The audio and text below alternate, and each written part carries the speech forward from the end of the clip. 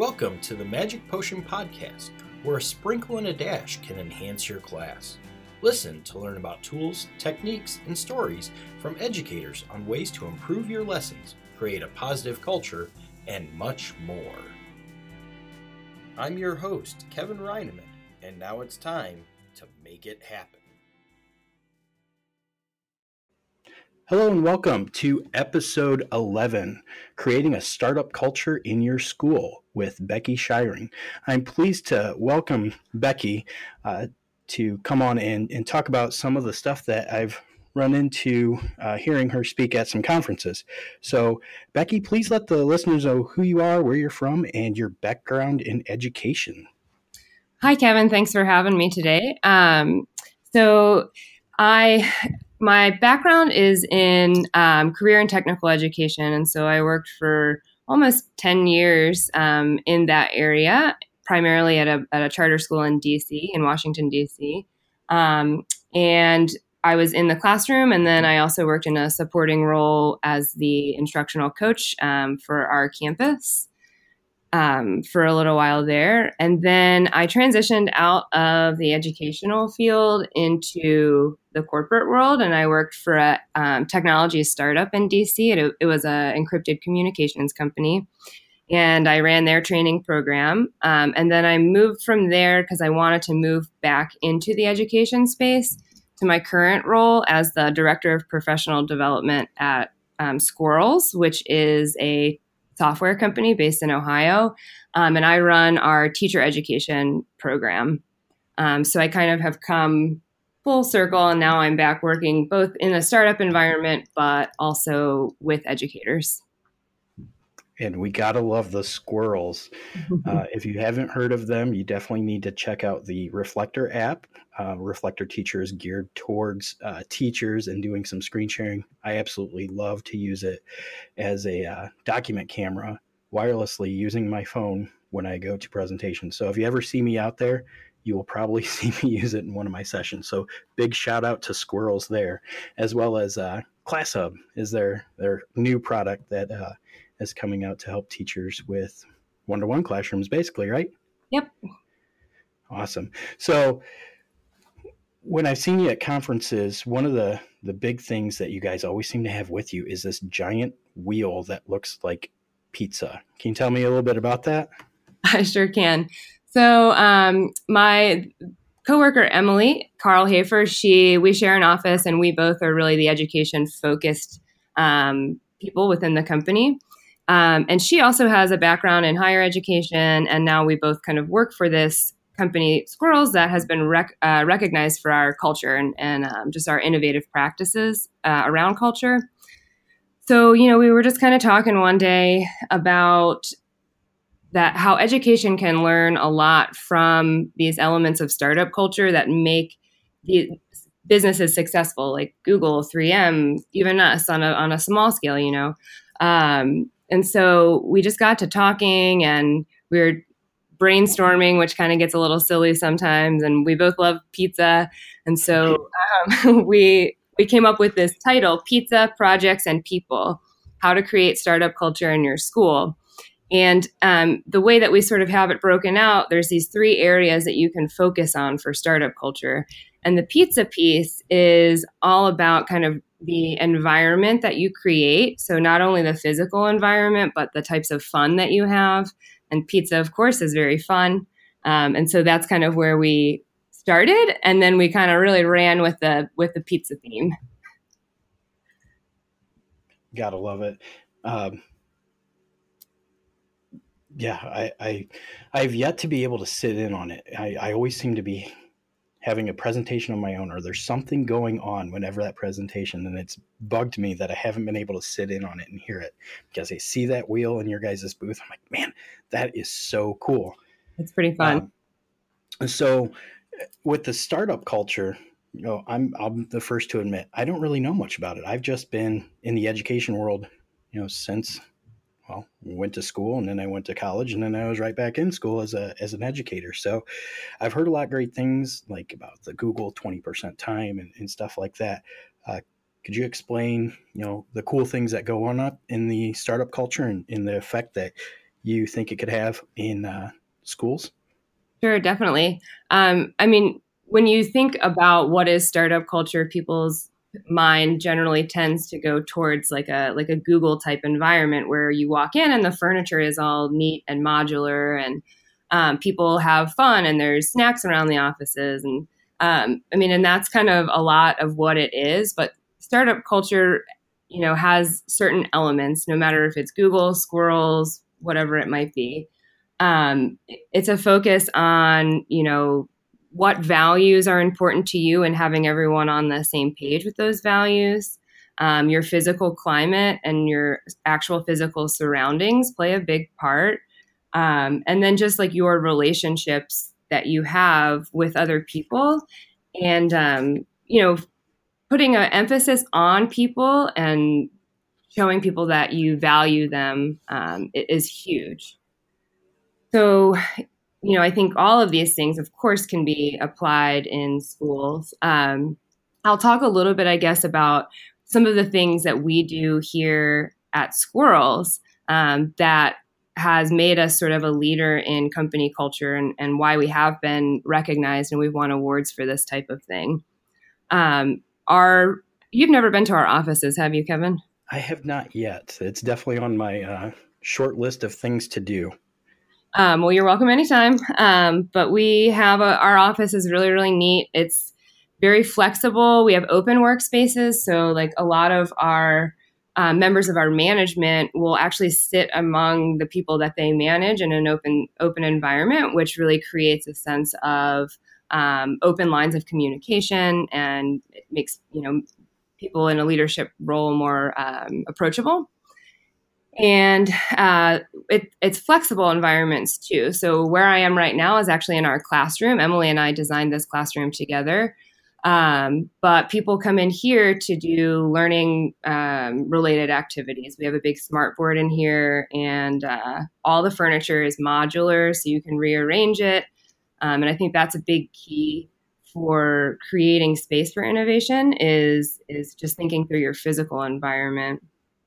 And then some other things that we do just kind of related to environment and fun is we offer a lot of like little perks. We have snacks, and the snack box is right by Emily and I's office, and it's pretty much my favorite thing in the world. Oh, nice. And did I see some sort of like water dispenser or something on Twitter a couple months or so ago?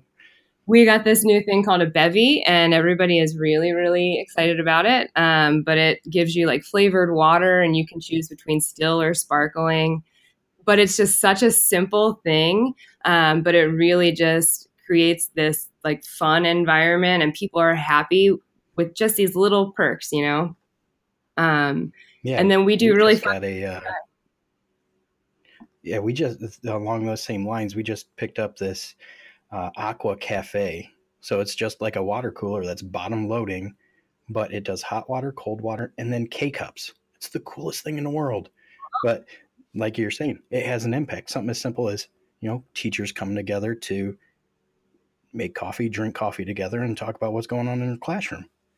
Yeah, exactly. Like creating spaces creating spaces to have these conversations informally is really important. So teachers get together when they're, have scheduled PD days or faculty meetings or planning time. But like the really important stuff happens during these kind of just informal meetings when people talk about what they're excited about. And so having a space to do that, or having something that brings people to that same space in an informal way, like snacks or a water cooler, a neat water cooler, can really change things drastically. Oh yeah. I mean, that for me, I hate to say it, but when I go to conferences, it's not necessarily the sessions I'm in, but I end up taking away a lot from those interactions of just bumping into people. Mm-hmm. And that networking of discovering like-minded people from all over the country, or if it's a local one, just right in our neighborhood, just competing schools. Exactly. So, and teachers, I think, especially when it gets into like third, fourth quarter of the year, it's a grind. So a lot of times they just want to get in and get out and be done. But having that, like you're saying, that area where they can just relax, detox kind of thing with being able to share, hey, this was something really cool that went on in my class, and bounce ideas off each other like that. That's okay. I get it. That's part of the startup culture. All right. Yeah. And kind of along those lines, I mean, when you're talking about teachers are overworked and it's a stressful job and you take on a lot. So really kind of offering space to do fun things as well. So I'm a big believer in like infusing humor in everything that I do, because I just think laughter is transformative, and it just makes people happy to be where they are and what they're doing. And so like here we have some really fun things that we do every once a month on Fridays. We do Photoshop Friday. And so our one of our creative people runs it. But basically, we take an embarrassing photo of a coworker and Photoshop them into other embarrassing photos. Well, in a very lighthearted way. And of course, there's rules around it, what you can and can't do. But and with the understanding that when it happens on this one Friday every month, your work tasks obviously come first, but take some time out and make this funny photo, and then a winner is picked, and they always win some kind of silly prize. But it makes that one Friday every month I look forward to it so much, because I'm just constantly giggling throughout the day at these things that are being shared. And that's a simple little thing. Well, not always simple if you're not very good at doing Photoshop, but that's a nice bonding experience as long as everyone can take a joke, I guess. Yeah, and like the pictures that we use are from team events anyway. So we have like maybe like we have a team retreat. So a lot of the pictures have come from that, or a Christmas party that we've had, or things along those lines. But it's just kind of a fun tradition, and we do other things too along those lines. So every November we do a chili cook-off, and everybody brings in their chili recipe, and then we have actually a trophy that has. If you win, you get your name etched in on it permanently. So that's another. Have you won it yet? No, I did. Last year was my first year competing, and I personally, I think I won for creativity, but definitely did not win for taste. Nice. That's a fun little thing to do there. Maybe I'll try to wrap my visit around November then to come up there for that one. Yeah, you should. It's just our whole kitchen just smells delicious. When you're talking about earlier with the modular rooms and stuff like that, in my head, I'm picturing so many of the like maker spaces in schools now. You can write on everything, like the walls, on glass, on desks. Is that something that you guys have up there? Yeah. So in our meeting rooms, we have kind of like it's like a glass-like material that you can kind of write on and take notes on. And then we also have, in most of our meeting rooms now, we have smart boards that allow us to kind of capture our notes that way as well. But yeah, we have lots of different options. And then we have different types of furniture that's easy to move from one meeting space to another, so that, you can be flexible. Awesome. Now, do you see, if a school starts doing stuff like this, having these common spaces where maybe students that are historically in like a study hall or something like that could come together and start to communicate and build like that, do you see that having an impact on school spirit necessarily? Oh, absolutely. I mean, so if you provide students the space to work together on, an autonomous project of their choosing, something that they want to, build and that they envision, if you give them that space, they're going to be much more motivated to be in the school and to be a part of the school. And, like autonomous, there's research that supports autonomous project-based learning increases motivation in all areas. So I think, if allowing kids like a choice and voice in their own learning is huge. And I mean, we do that here within our own company.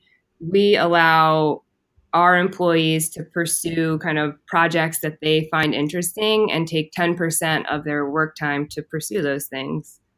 And it makes you feel valued, and also you're kind of in charge of your own direction, and it's really nice. That is great.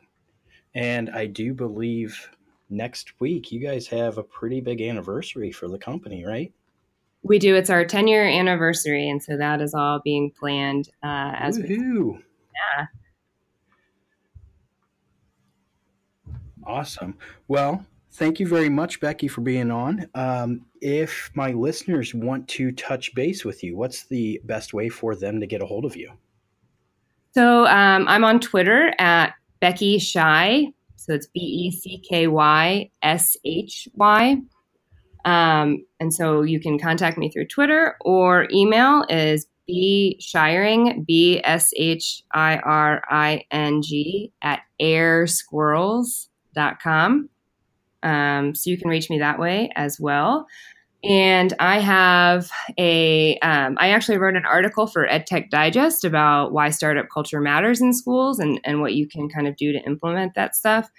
So happy to share that link. And we have sort of a PDF that we've created that succinctly kind of summarizes what our presentation is all about when we go to these conferences. Awesome. Yeah, I'll try to get those from you and add those to the show notes. Yeah. So thank you for coming on. I hope my listeners definitely walk away with something to bring to their school and make some great things happen. So thank you for coming on today. Yeah, thank you very much for the opportunity, Kevin. Absolutely. Thank you for listening to the Magic Potion Podcast. This podcast was created using Anchor FM. Please subscribe and leave comments with your thoughts and ideas from the classroom. Until next time, get out there and make it happen.